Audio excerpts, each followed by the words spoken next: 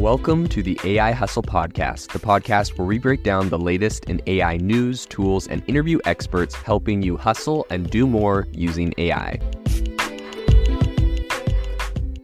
If you've been following the podcast for a while, you'll know that over the last 6 months, I've been working on a stealth AI startup. Of the hundreds of projects I've covered, this is the one that I believe has the greatest potential. So today I'm excited to announce AIBox. AIBox is a no-code AI app building platform paired with the App Store for AI that lets you monetize your AI tools. The platform lets you build apps by linking together AI models like ChatGPT, Midjourney, and 11 Labs. Eventually will integrate with software like Gmail, Trello, and Salesforce, so you can use AI to automate every function in your organization. To get notified when we launch and be one of the first to build on the platform, you can join the waitlist at aibox.ai. The link is in the show notes. We are currently raising a seed round of funding. If you're an investor that is focused on disruptive tech, I'd love to tell you more about the platform. You can reach out to me at jaden@aibox.ai. I'll leave that email in the show notes. Welcome to the AI Chat Podcast. I'm your host, Jaden Schaefer. Today on the podcast, we have the pleasure of being joined with Steve Wasick. Steve is an incredible entrepreneur, founder, and he's going to be telling us a little bit about what he is currently building. Thanks so much for coming on the show today with us, Steve. Hey, Jaden, thanks so much for having me. Would you mind telling everyone a little bit about your background and about your company? Yeah, I think I have a little bit of a strange background for a tech founder. I was actually in my third year of law school at Northwestern when I had this idea for sort of like fantasy sports newsletter, which I thought we could do sort of using automated technology. And I started working on it like in my free time. And I quickly sort of realized, hey, like this basic technology could be used for all sorts of applications, like finance or medicine. Anytime you have a big data set that's complicated and people sort of want a synthesis, like a quick update of what's going on, we could use this technology. So instead of, becoming a lawyer, I raised a little bit of money and started this company called infoSentience back in 2012. Okay. And yeah, so that's my background. It's like, and I just took computer programming in high school. And just kind of kept up on it a little bit, but it's more what I'm doing or what the company's been doing is pretty brand new. So there's not like, oh, I missed this class in comp sci, when I was going to school there. It's like there is no class on it. You're just kind of making up stuff, and it's all based off of logic and narratives and things like that. That actually my background, which is I had like an English degree undergrad and then a law degree. So it's like, hey, it's like I think it's the combination of like English stuff, logical thinking, and then like the actual computer technology stuff. It's like all three of those. So it's like I had a background in two. And so I don't feel like I necessarily missed out. Like if I'd, just done comp sci or something, I feel like I would have missed out on some difficult things like that you have to deal with, like in terms of like just having good writing, you know what I mean? So yeah, I think it's a little bit of a different background, but for what I'm doing, what the company's been doing, it's kind of just as good as anything else. Yeah, for sure. Well, that's really interesting. So, coming to the present day now, you're running infoSentience. Would you mind telling everyone a little bit about the core problem that you're solving for infoSentience, how AI plays into that, and kind of what you're doing? Yeah, I think the core problem is just data overwhelm, right? Like, so we've had all these tools that have grown that have allowed people to store so much more data than we ever had before. But the tools to analyze that data haven't necessarily kept pace. So there's tons of companies, organizations out there that have tremendous amount of data. Sometimes it's in different silos, sometimes it's in different formats, but they'd love to get analysis of that, especially analysis at scale. So as an example, our first product was in the fantasy sports space, which is something that we still do for CBS Sports. And for people who are unfamiliar with fantasy sports, it kind of works like a stock portfolio. You sort of pick a group of players that you think are going to be better than some other group of players, but every single person's portfolio is unique, right? And has millions of players. So you can't cover that with human beings, right? Right. It's impossible. So that's a situation where our software comes into play, looks at all the data, tries to figure out what's most interesting, and then writes up a report that's like reads just like a human being wrote it, that's compelling, that offers insight, that's different from week to week, just like you would get if you had a human being just covering your fantasy sports league.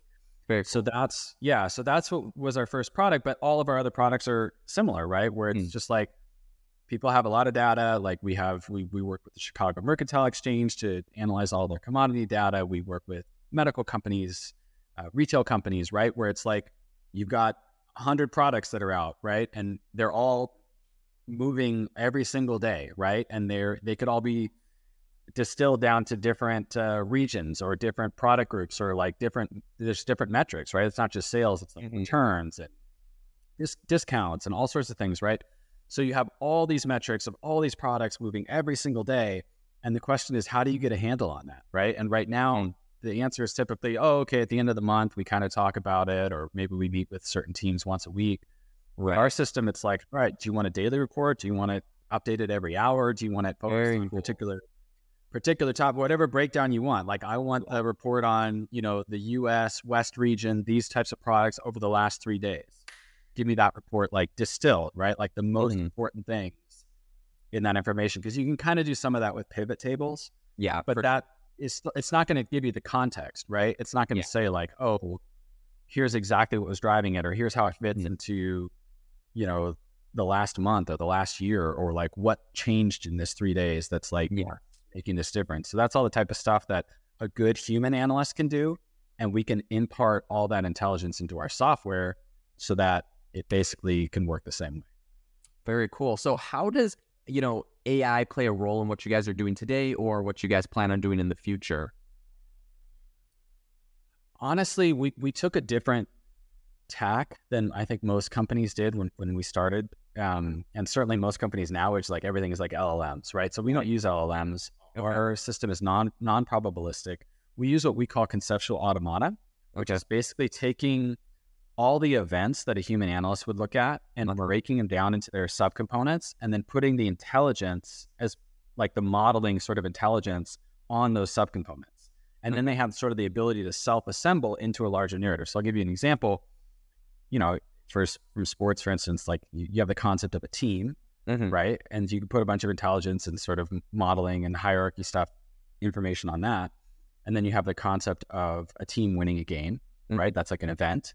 And then you have a concept of a streak, right? Which could be for sports or it could be anything else. It's really just like an event taking place again and again over time. Well, you can put all those together and now you have like a team on a winning streak, right?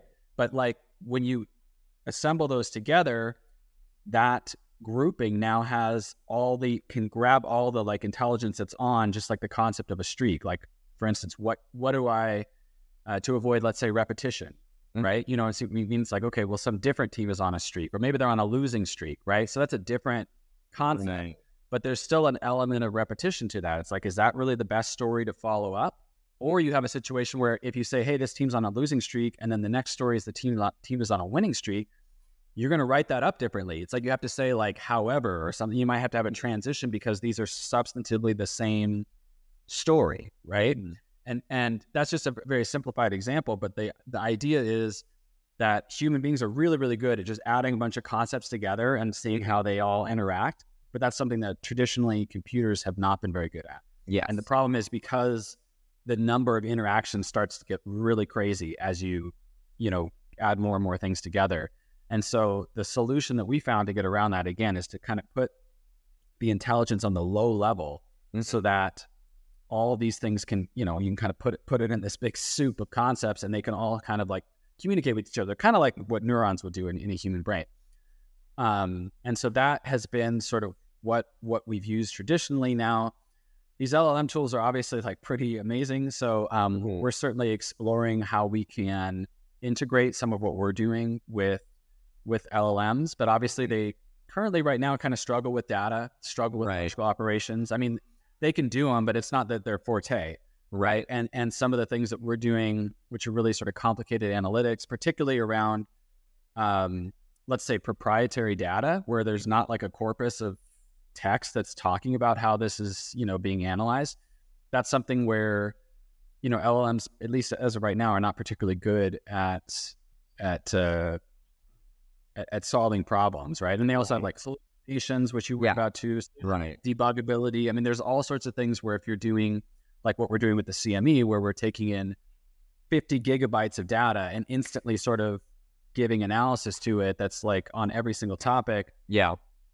That's just not something that LLMs are particularly good at right now. Yeah, and this is so interesting because, of course, I talk to a lot of people integrating AI into their companies, and LLMs are kind of the hot thing everyone's talking about and doing right now. This is really interesting because, it would appear that you're doing this in a little bit of a unique approach to other people. I wonder, is this because when you kind of started, right, you said you got this company kicked off back in 2012. This is because when you started, I mean, obviously LLMs weren't kind of this big thing. It wasn't this possibility. So do you see that shifting a lot for you in the future? Or do you think, this kind of current approach that you have is one that's going to be the winner long term, right? Other companies might be looking at this. They're debating, like, should we come up with something more like what you've done, or should we come up with something that's more LLM focused? Where do you kind of see this going in the future? I don't know. I mean, I think emerging is probably the right way to do it, like between the two technologies. That's what we're trying to do, because I think that there are pretty clear strengths and weaknesses of both of them. I mean, in the long term, who knows? You know what I mean? Like, it's like the LLMs are some of the things that they do are so extraordinary and so indicative of like really high level intelligence. And I feel like so much money is getting poured into them. So where they, some means there's going to be improvements inevitably eventually.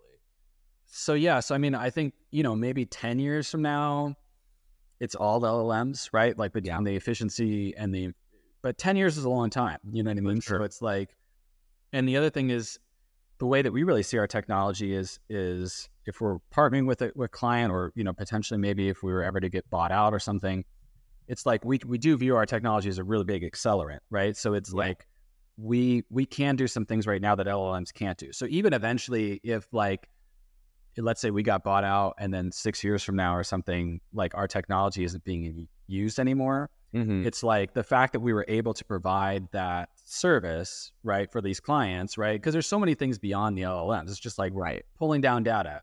Are you trustworthy? Like, do we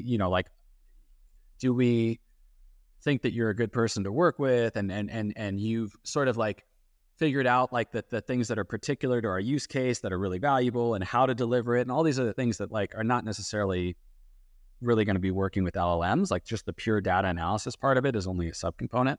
Yeah. And so we do think that regardless of whether our technology is like going to be used in the long term, it's like it can definitely do things that LLMs can't do right now. And so we're trying to just build up that client list and build up those relationships, right, with different companies in a bunch of different verticals to say like, look, at least right now, this is the technology. And as the LLMs get better, we intend on incorporating that as much as we can.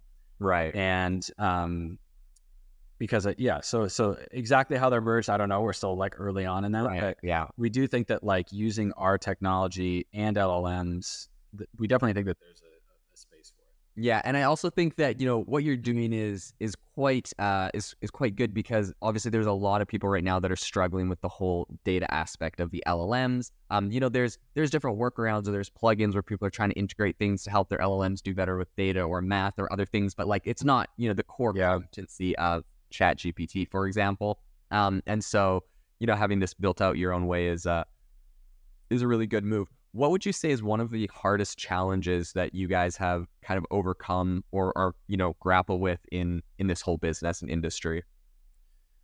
I think just the specificity of data. I mean, this is something that companies deal with all the time, where it's even internally, right, where it's hard to even within an organization have the same types of data, the same consistency of data, right? Where it's like, so this organization does this, or this organization does that, or then also like Debbie in accounting has her spreadsheet where she does this one subcomponent. And so for our system, which is all based off of structured data, ultimately, right, we have to ingest it and do so in a way that's pretty consistent. And so a lot of times what happens too, because our system is really good at essentially finding unique pieces of information and essentially like we might have 200 different modules of analytics that are being run. It's like they're all run at the same time. And so what ends up happening a lot of times when we work with a company is that we'll find the errors in their data or like the missing parts of their data, right? Which they weren't even aware of because nobody was even looking at it, right? Now that we're doing a deep dive, it's like, oh, do you know that this actually, nobody puts a date, for this data here. So you can't actually put it into like a time series. A lot of things like that are really difficult. So a lot of times we'll talk with a company and we'll come up with like a plan. And then a lot of times once we actually get into the data, it's a lot more complicated. And then some of those things you can fix by having better data, but other things, it requires us to really put in a lot of effort to have the analytics side of the engine being much more flexible, right? To take into account like, oh, okay, sure, there's these 10 things, but some of them are going to be weighted really differently, or so, it's like all these things that are, again, for human beings, it's not that hard, but like when you get into a piece of software, having this type of human analyst type flexibility, being like, oh yeah, that's the way it is 90% of the time, but then this other 10% of the time, you kind of have to flip how you're viewing, these 10 products or something, or this is Christmas time, so actually like these numbers are very different during this time only, and or we do this is our year end something, whatever it is. A lot of times there's these little quirks in the data that if you're going to have a really solid narrative that people can really use, you're going to have to take all these little quirks into account. Yeah, that does sound like a challenge. Tell me about what your thinking is from kind of a broad, a high level, right? There's a lot of people. Obviously, this is something that I would say for the mainstream is a kind of a new concern, right? As of ChatGPT, as of this year. But obviously, the issue has been around for 10 years. There's a lot of people that are very concerned, like, AI, for example, is going to take the job of a data analyst. Some sort of software technology that you're building is going to, take someone's job. What's your thinking? What's your response to people that might have some sort of concerns in this area? I mean, definitely the software we have right now is not going to take over everybody's job. Again, like an LLM that can really just analyze any data set just sort of spontaneously and no matter the size and come up with narratives and visualizations and everything. I mean, that's at some point, that maybe probably does cause a lot of problems. I mean, I would just say like what we do right now, for instance, with CBS, where we actually write articles on the NBA, the NFLs, all these different live sports leagues, right? But they haven't really taken over any human jobs. It's more just like they're still writing like the preview for the Super Bowl, for instance. Like it's not being done by our system, right? Like, but some random, Mid-Atlantic Conference basketball game on Tuesday, it's like, well, they didn't have a reporter that was writing a bunch of content about that game. Right. So it's like we're sort of filling in the gaps, I guess, to a little extent. Like they've relied on our system to cover games that they might have had a human being cover a little bit. But I think the reporters in general are very happy to be doing something that's not like as rote or repetitious. Right. They're then doing stuff about like some interesting off-season trade or some sort of interesting statistical pattern or some sort of thing with the coaching or something that's more unique than just like, here's the 500th preview of a basketball game that I've had to write this month. So at least right now, where we sit in the value chain, like we're not necessarily taking over from what analysts do. And even in like the business analytics side of things, like if it's like a quarterly report, like we're not going to do as good of a job as somebody who that's their whole thing, is they just look at your company's data and they know everything that's going on. Right. Like, so that's not what we try to compete with. It's more just like, all right, but if you want a daily report that's going out to all of your salespeople and you have 300 salespeople, like that's just not going to happen with human analysts, right? But they might really have a lot of benefit from seeing like the different insights, right, that we can pull through and deliver something specific for each person, right? And so that's really where we see the value proposition of our technology. And I don't think, at least at this point, that that's something that's actually displacing existing human data. Yes. Okay. That's interesting. So, talking about, you have kind of like some automated articles and stuff generated talking about different basketball games or different sports leagues or different areas that, there's probably just not enough firepower or bandwidth for a certain organization to cover, right? How do you kind of handle the challenge of keeping this AI generated content, for example, engaging and not sounding too robotic? Yes, I mean, that's a great question. And I think we do a much better job than our competition in this area because we don't use like templates, right? Or what I call like the Mad Libs approach, which is just like, hey, here's a narrative. We're going to fill it in with like these basic details. Right. And it becomes pretty obvious when you're reading that's what you're reading. Like, even though there's no like grammatical errors and it's like, it kind of reads fine, but it's just like, there's an aspect to it that's so rote and basic that you pick up on it really quick, and it feels boring. And using our system of conceptual automata, where we have all these little pieces, basically what we do is we tell the system, hey, figure out every single interesting thing that happened, like in a sports game. Okay, there's might be like hundreds of things, right? And you kind of like rank order them, and then give them the ability to sort of sort themselves out, so that you can get the unique things that happen. Because in a template, the problem is you had to put in the template all the things that are bound to happen. Right. Somebody's going to win, somebody's going to lose. There was a best player, and here's who they play next week, right? Like, it's all this basic stuff. But you're not going to put in like, oh, this is like a wild comeback, and here's what happened, and, you know, all these different things, or like, man, like this, you know, this team had won 4 straight in a row against this team, but now they came back, and this is the first time. Well, all these different, like, all the unique things are the things that are actually interesting. Yeah. Right? And so that's where, if you have flexibility, you can surface those things, right, in such a way that, because that's what people respond to, right? And so they can, you know, they can really pick up on that, I think, very quickly.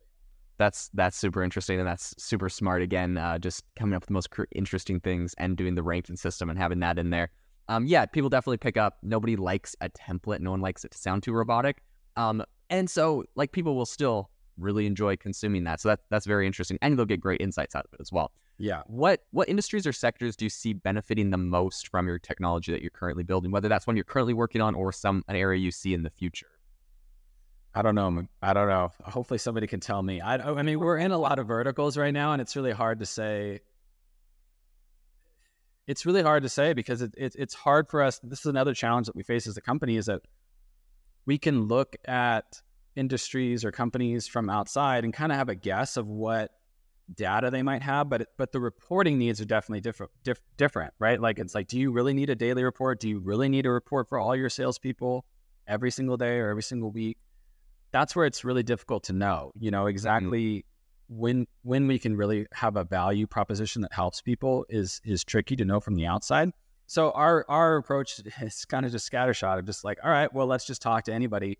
And we have multiple companies in the finance vertical. We have, you know, a medical client, we have a retail client, we have a marketing client, we have you know, journalists like CBS and some other folks, actually multiple folks in that space. So we just try to kind of talk to people, and because we don't know the answer to that question, honestly. Yeah. Like, what would be like the best? I don't know. Yeah, well, I mean, I think it's applicable in a lot of different areas, but talk to me about a couple different like case studies or success stories. I mean, even just for people listening to this to kind of conceptualize some of the areas that you're making some of this innovation. So like in finance, for example, what are people using this for in finance? Well, the big thing that we're using this for is with the Chicago Mercantile Exchange, which we were doing sort of a demo product with them for a while, summarizing some different commodities in the agricultural space. Yeah. Chicago Mercantile Exchange is the largest commodities trading firm in the world. So they do options and futures contracts around, you know, like soybeans and gold and interest rates, everything. Like, you can kind of just like bet on it, essentially. Okay. And what we're going to be doing for them, though, is something I think really cool, which is basically taking all their commodity data and turning it into an always live, always correct web page. Okay. That's basically looks like a sort of Yahoo Finance or Bloomberg web page, but everything is automatic. So everything that you see is like always up to date. So it's like you're seeing headlines and pictures and videos and narratives and everything on every single topic within the CME, but it's always sort of now, right? Or at least incredible.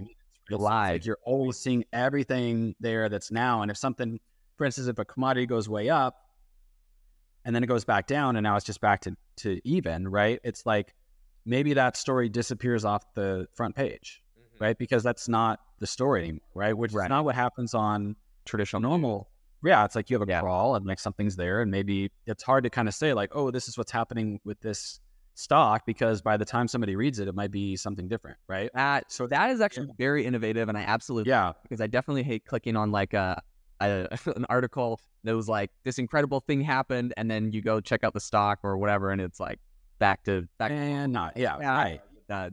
But see, now it's a different story though, because now it's like, hey, it was up and now it gave back all its gains, right? Like, so it might still be on the front page, but it's like the up-to-date version of that. And so I think that it's, and because we're providing so much content, one of the things that we're gonna be able to do is what we call like this deep dive technology, which is like anything that you're looking at, you can kind of be like, oh, that's interesting. Give me more information just on that. And they'll like take you to like a new article that's just like focused on that particular topic. So I think that that'll be pretty cool.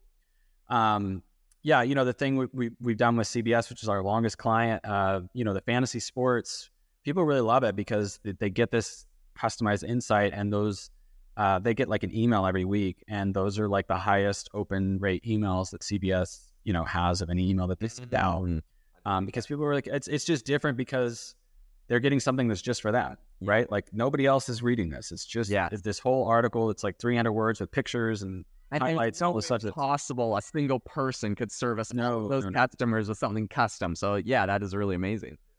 Yeah, so that's, I mean, I think that the power of customization, and again, this power of getting away from the robotic sounding template stuff, it's like when you can write something that really speaks to somebody and really gives them the information that they want to hear, that's unique to them, right? It's like, it's really powerful. And so like a lot of our customers have experienced that, and it's been fun to build. That's really interesting. What about, I think you mentioned like healthcare. How are you seeing this in like the healthcare space?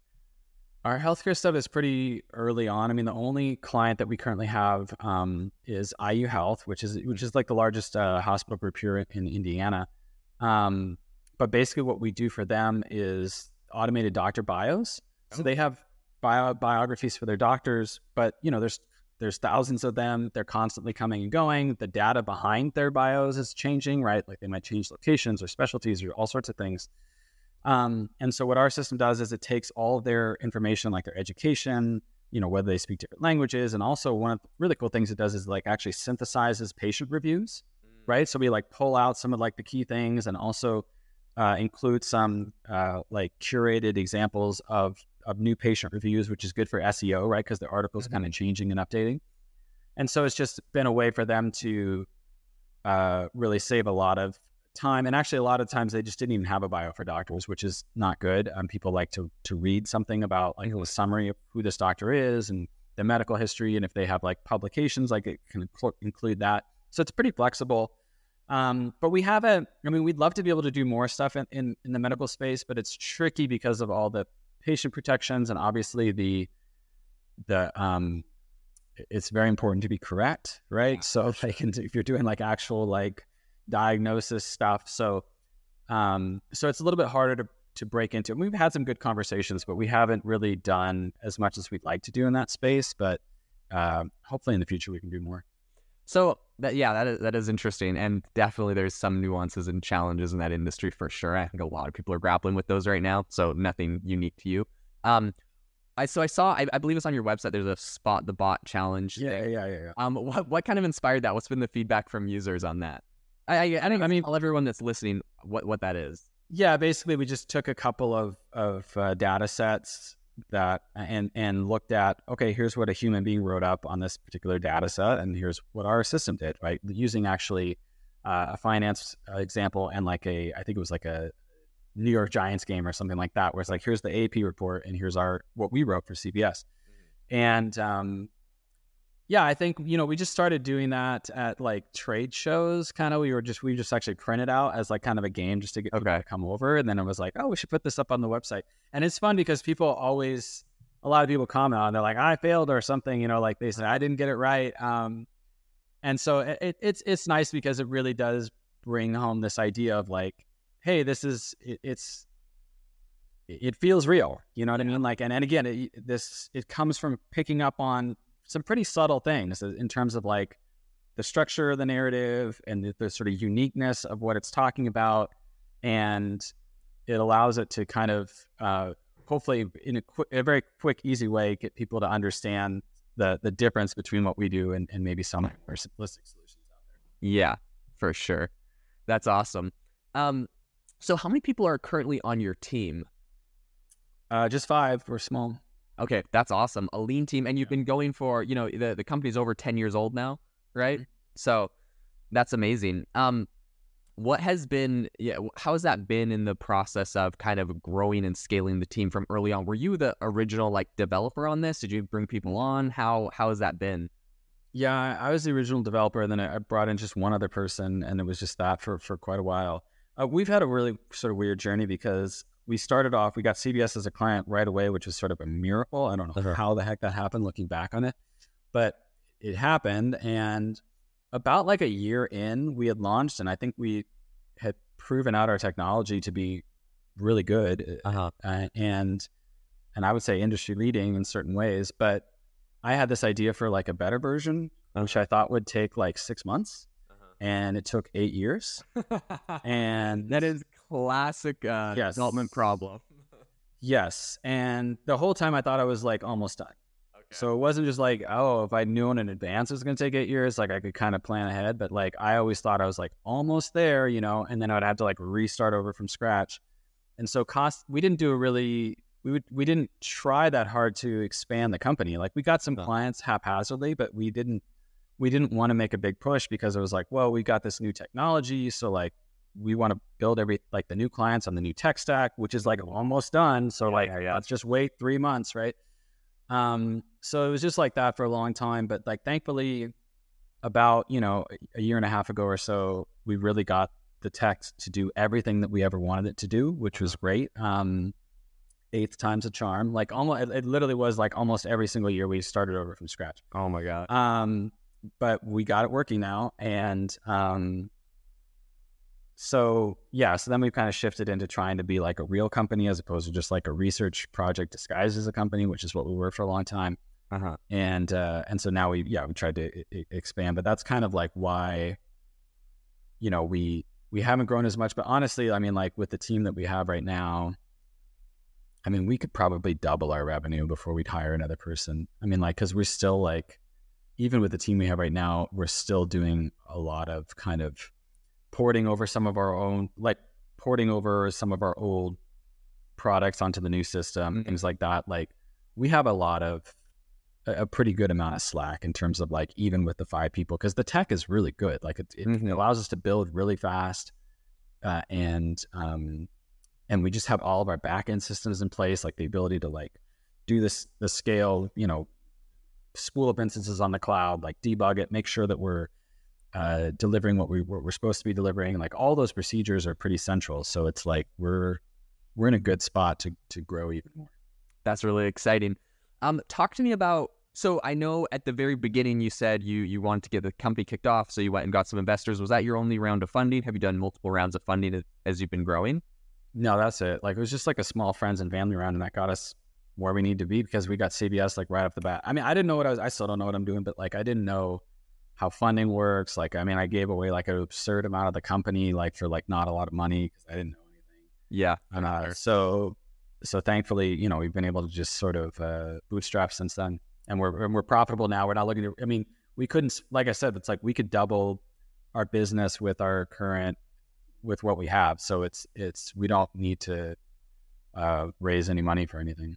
That's super cool. That's amazing, and honestly a really good place. Talking to a lot of people, those lean teams are sometimes it's the most powerful way to do it. And how's it been for you? So are you like, would you call yourself like the CTO as well? Like, are you doing the main development? So how's it been kind of being CTO, CEO, like kind of being wearing all the shoes in this? I mean, as probably as you'd expect it to be, it's a little crazy, and obviously you feel the limitations to like your own limitations, right? Like I like to think I'm okay at wearing a few different hats, but like you're never going to be as good as somebody who like that's what they do, right? Is like sales, or they do marketing or anything else. So it's definitely been a learning process, right? Like, and the scary thing is like I look back on what I knew, let's say 5 years ago, and I'm just like, man, like I didn't know anything. Like, and I've been an entrepreneur pretty much my whole life. So this is like, I've pretty much just been an entrepreneur for like 20 years straight. And like, even 5 years ago, it's like 15 years into the process, like I didn't know anything. Right. And now it's like, well, I feel like I know a lot more, but it's also scary because it's like, well, yeah, but like maybe 5 years from now, you'll be looking back and be like, my goodness, like how stupid can you be about X, Y, Z? So it's like, it's cool to feel like you're growing, but then it's also nerve-wracking to be like, well, I'm sure I'm just as ignorant about like lots of different things right now. And obviously the more hats you wear, like the more things you're going to be a rookie Right. in doing. So I don't know. I mean, we're still here. We're in business. We're profitable. We're growing. But like, who knows? Every day's an adventure. Yeah, it's a little different. Kind of in that line of thinking, right? Just incredible learning curves, and like even looking back 5 years, you see how much you've come. What's a piece of advice that you could give to founders today that are working on an AI startup, that are working on a company? What's a piece of advice you might be able to give them? I mean, it's probably pretty generic, but just like customer focused, like start with the problem as much as you can. I mean, I'm like, I like technology. So like, I definitely get caught up in like, oh, wouldn't this be cool? And it's like, yeah, it's cool. But like, is it going to derive value? Is it going to be easy to scale? Is it going to be, all these different things, right? So yeah, I think especially if you're a first time entrepreneur, like start with a really small problem, and especially something where if it could be like niche. Yeah. You know what I mean? Like I remember this one guy who I knew, he was working as like just on spec for some project. And he built this like some sort of system for like people who run dog kennels, right? Okay. And it was just like built it up for this guy who'd been an entrepreneur before. And like he was just hired to do it. I think he did in like 6 months. And then this company was worth like, it was getting offers of like $3 or $4 million, like to do like, because just like, yeah, nobody else was doing it. And so like they were able to just take over the market because they had this specific expertise, right? In this person who started it was like, I know for a fact that people need it. They probably did like some pre-sales or a lot of talking to folks. But I think that, that's definitely that's one of the big mistakes I made. I didn't even have a client when I started this company. I just was like, oh, this is cool tech, and like I said, it was sort of a miracle that we got not only a client, but like CBS was a huge client, right? And so, don't rely on that miracle, right? Like you got to try to again, figure out exactly the problem that you're going to solve. Which I know this is all pretty trite advice, but it's common advice because it's so important, I would say. Well, yeah, no, I mean, I do think that is really spot on. That is really powerful. So if people want to be able to contact you, or they want to learn more about your company, perhaps they want to try it out, implement it, where can they find you? I mean, you can go to our website, infosentience.com. That's I know it's a weird name. It's just INFOSENTIENCE. And I'm also on LinkedIn. Those are really kind of our only two places. But yeah, you could look us up and send us an email or request a demo. We have a really cool demo. Like we've shown it to, I don't know, probably 60, 70 people. And the response is pretty mind-blowing. That's one of the things we're super excited about with the CME thing, is a lot of this technology that we developed that's sort of behind the scenes. People are going to be able to see it firsthand and just how like flexible and interactive it is.